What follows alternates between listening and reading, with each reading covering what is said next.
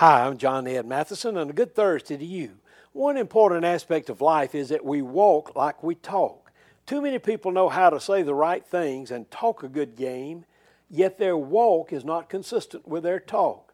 Such was the case at the University of Miami professor Bruce Bagley. He wrote a book about illegal drug trafficking and organized crimes in the Americas. It was an excellent book and exposed evil schemes.